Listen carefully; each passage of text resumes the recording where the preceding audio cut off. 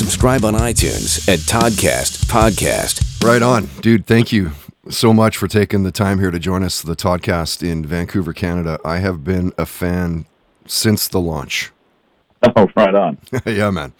I wanted to go back to the beginning, though, Steve, before you're in bands at all. I want to know, what was the music like in the Gorman house as a kid growing up? Like, what are the bands your parents are playing?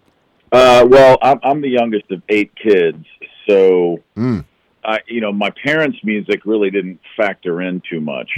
Right.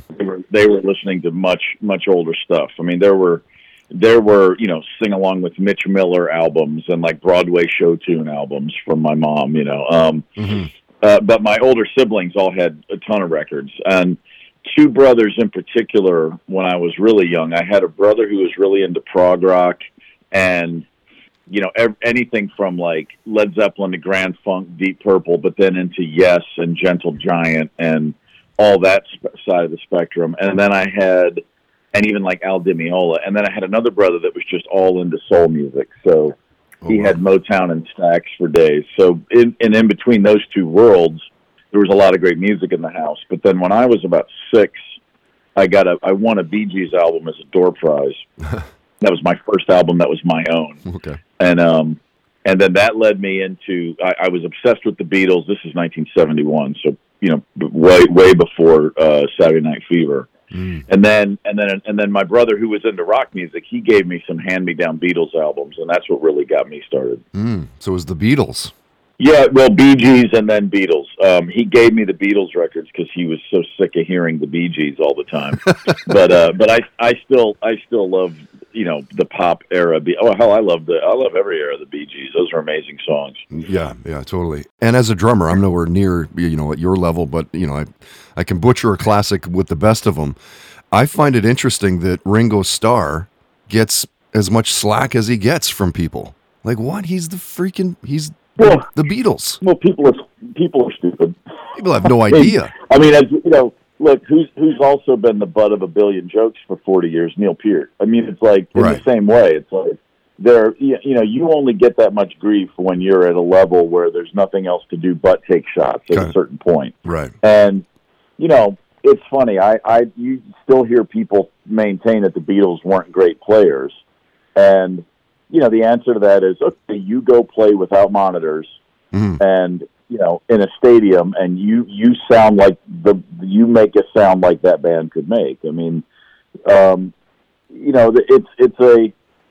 put everything in sports analogies, and there are people who will tell you that Wilt Chamberlain's a better basketball player than Bill Russell to this day, and I don't take those people seriously. It's like, It means nothing. Bill Russell won 11 championships and never looked at the stat line once. That's the point. And music is a team sport in rock and roll music. It's not about who played the best part. It's about what band had the best vibe together collectively. And, Ringo is, if you can make those other 3 guys all feel good with what you're doing to their songs, you're a genius. I'm sorry. That's all there is to it. Yeah, enough said. What was your first concert? What was the band? My first concert was, I saw Heart in 1978. So I was 13, I guess, and it was unexpected. We were on a soccer trip, my high school team, and me and a buddy, we went to Lexington, Kentucky for a soccer game. I think I was in 8th grade, and my friend and I just went with his mom. We were just going to watch the varsity. My older brothers had games, and so we were just going up to watch. So we weren't with the team, and we checked into a hotel that was right next to Rupp Arena, and that night Heart was playing, and my friend's mom was like, "Oh, do you guys want to go to a concert? Here you go." She just gave us $20 and set us off. And, I couldn't believe it. I didn't own a Heart record, but everybody knew who Heart was. I mean, all their songs were on the radio all the time. Mm-hmm. And so it was, in addition to being my first concert, it was also completely unexpected, which made it really special. Yeah, that's really cool. And interesting that your first concert was with a band that is a sibling band. Being in the Black Crowes for as long as you were, do you feel that there's something about being in a band with brothers or sisters or whatever? Is there kind of a bit of a leg up in that regard, do you think? Not necessarily. It just depends on if you choose to think of it that way, to me.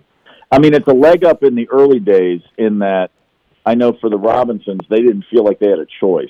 In fact, when I first started playing with them, I was talking to Chris one day after a particularly contentious rehearsal, and I said, why are you in a band with him? Like, you guys hate each other. And he was like, I don't know. I said, why don't we, and we had other friends, and I was like, why don't we jam with some other people? Like, I just didn't understand the point of continuing in a band that was so miserable at the jump.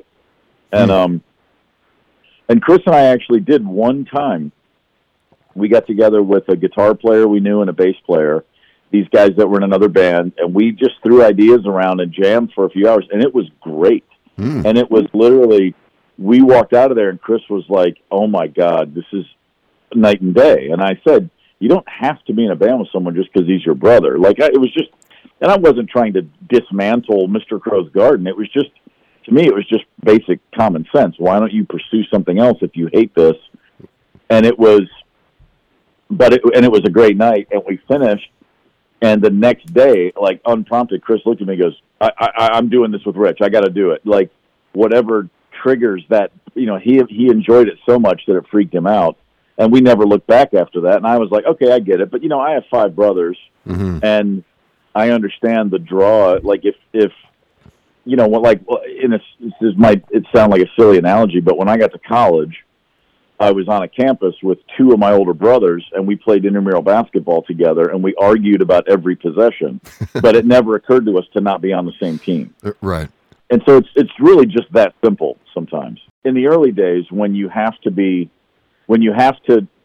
you know, just commit on a level where nothing else matters, just to even get started and to try to scratch a little bit of an existence out of a local band, I think it is a great strength because, you know, just look at any local band goes through 56 members before they find a lineup because, you know, people don't make the commitment. And when you have a brother, at least there's no question about, well, we're just doing this, you know, so that probably does help. And I'm sure in the case of the Wilson sisters, imagine trying to do that in the early 70s. I'm sure it was a huge help that they had each other. Yeah.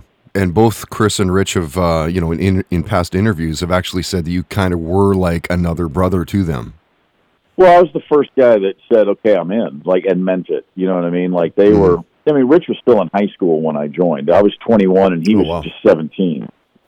So, he had just graduated that very month, you know. So up until that point, even though they had an opportunity to do a demo for A&M Records before I was even there. But Rich was still in high school, and so was their drummer. So it's hard to take. It's not like they were playing 100 gigs a year. They were playing 2 gigs a month at most. You know what I mean? Like, it wasn't like they were really getting anywhere. But they had the attention of a label already, basically because of Chris.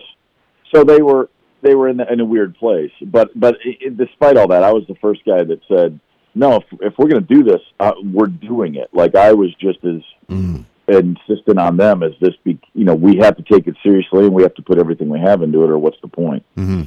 And Shake Your Moneymaker has got to be one of the best rock debuts all time.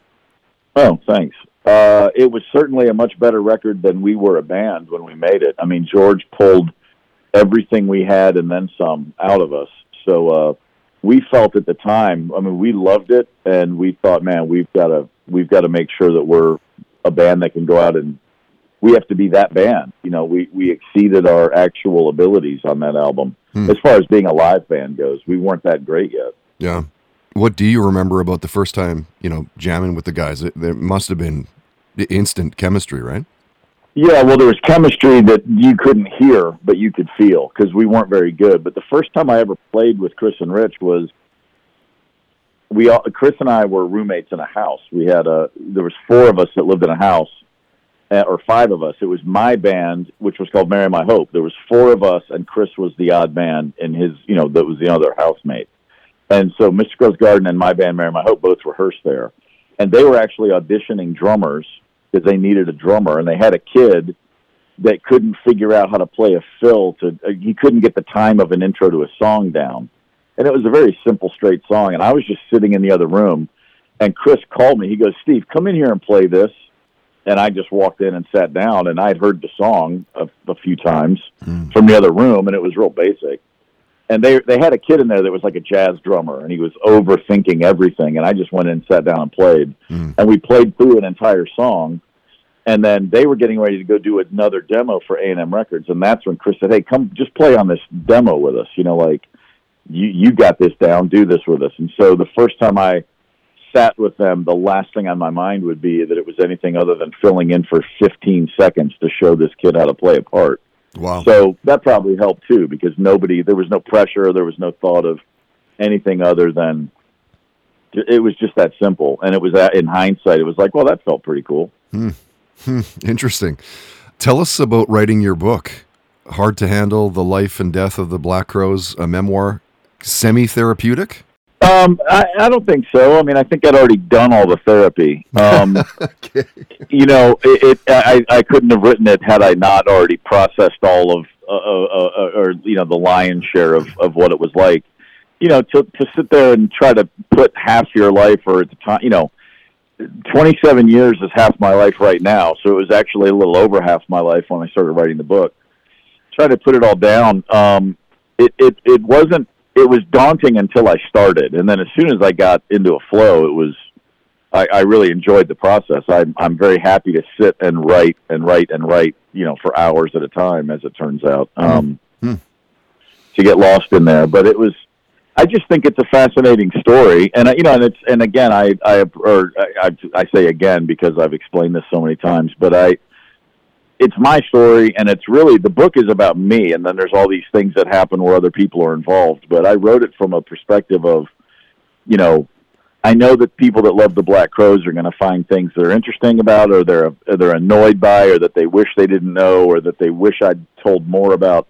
But that's a given. I thought it was a story that anybody could find something from, whether you're a Black Crowes fan or not. It's just a question of what you're willing to do to get what you want, ultimately, and what you're willing to endure and put up with, and how do you know when you've crossed a line within your own moral compass. And, you know, it's all those kind of themes, which I think everybody can relate to on some level in life, or certainly most people can. Steve, beyond the music, you're a huge sports guy. What's your favorite to watch? What's your favorite to play? My favorite, if I got one game to watch, I'm going to watch soccer. That's the first sport I ever played. I started playing soccer when I was 6.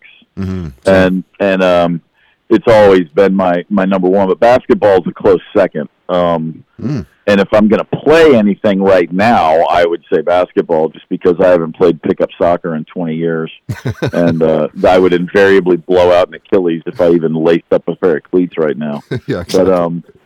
But you know, but I moved to Kentucky when I was 10, and basketball is literally religion in that state. So my soccer career, just by necessity and by default, became secondary to my basketball career, because I moved to a place where I did play soccer in school, but we were the only school within 60 miles that had a team. But basketball was everywhere. So I've played way more basketball in my life. I played basketball all the time until I was about 35.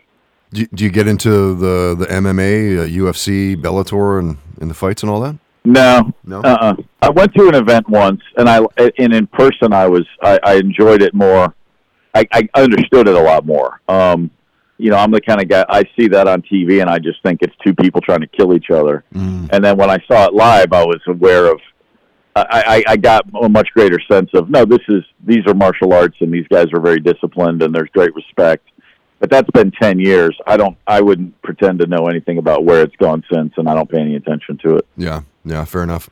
Okay, I'd love to, and I'm aware of the time here, so I'd love to get outside of music, outside of sports, and of course what you're known for. I'm curious, what are you binge watching lately? If you find time, when you find the time, what are you watching? The best show I've seen in years is called Patriot. It's on Amazon. 2 seasons. And I absolutely love that show. And it's interesting. I started watching it right after I finished the book. Like the week I sent my book into the publisher is when I started watching Patriot.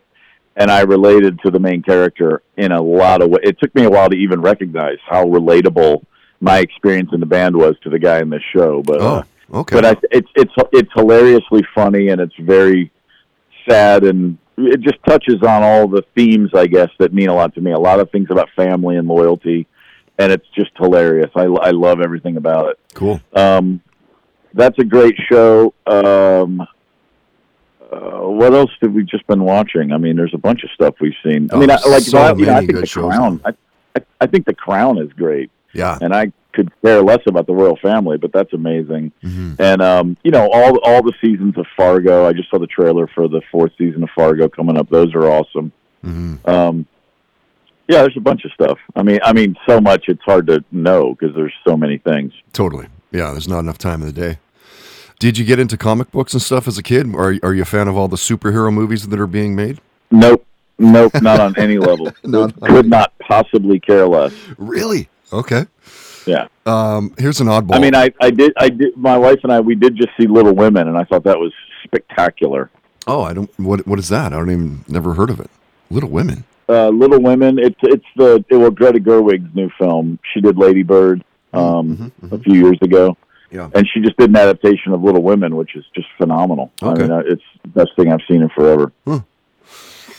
Do you believe aliens have visited Earth?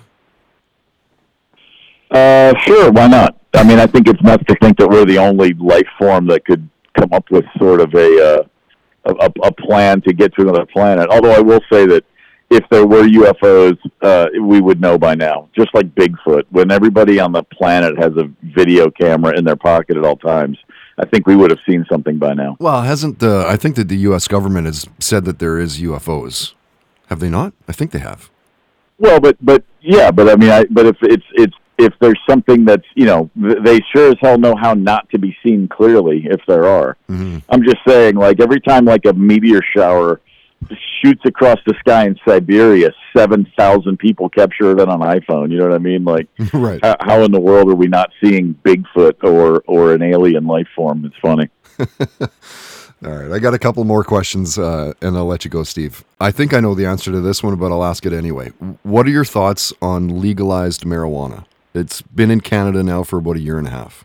I think it makes perfect sense. I mean, and I don't smoke, and I haven't for forever. I was never really much of a smoker. Even when I was smoking weed, I didn't do it very often. But it's also, I mean, to me, it's such a much larger question. I mean, we live in a country where lobbying is how the government runs, and beer companies are calling the shots. And, if you're going to serve alcohol on every street corner, the idea that marijuana is some evil drug is it's just like a bad joke. It's like a Monty Python skit. Mm-hmm. Last one. This one could be the toughest. Do you have a career highlight? Can you nail it down to one thing? No, not at all. And not by design, but I've always just thought about, like, every time something happens, it's like, okay, what's next? You know what I mean? Like, what's the next thing? Like, it's easy to say, oh, well, the gigs with Jimmy Page were incredibly fun, but the first time I ever played in a club, I felt a way that I could never feel again. You know what I mean? Like, there's just the notion that the first time I ever played on a drum kit that had microphones on it, and I heard my drums through a PA, that's not a feeling you can ever get for the second time. So, depending on where you sit and the mood I'm in, there's a lot of things I could say that was the highlight. But, I'm thinking about the next thing mostly. Get through it and think about the next thing. Right. And speaking of Jimmy Page, of course, you guys did the record, the live record with him. Was there ever talk of doing a studio album with him? Well, I tell the story in the book. He suggested that he had some ideas and riffs and unfinished songs, and he suggested getting together with Chris and Rich and writing and trying to finish them out, flesh them out, and see if there was anything there, but nothing ever came of that. Well, and if anyone reads the book, they can find out why nothing ever came of that. Awesome. Steve, thank you so much for taking. So my one impossible question for you, and I ask this of every Canadian. Yes. Which one? You can only take one home with you: SCTV or Kids in the Hall? Oh my God! I know. It's a bone gnashing. Dude, it's impossible. It's Sophie's choice for every Canadian. Wow. I would probably go Kids in the Hall. Wow. So you're showing your youth and vitality with that answer. Yeah. I mean, I don't know. SCTV is so good, though. Oh, man, that's an impossible. Yeah. That'd be like asking you Saturday Night Live or... I don't think there's any comparison. I don't think there's an American equivalent that actually cuts to the core like that one does for Canadians. What was the one that was based out of Almost Live out of Seattle? Dude, that was a funny show, man. Do you remember that one? I've never even heard of it. Oh, there's another one that was like super, super funny, super witty. It just attacked everything, like all the current topics of the day. It was super, super funny. But yeah, no, that's a tough question, dude. That's a tough question. I enjoy that one. I've never asked anyone that question. It really pains everybody. Oh, totally, because they're both so good. You are easy to find online. Your Twitter accounts are SGS Fox and Gorman Rocks. Pretty straightforward. That's it. Beautiful. Dude, we'll see you online. Thanks again for doing this. The Toddcast Podcast on ToddHancock.ca.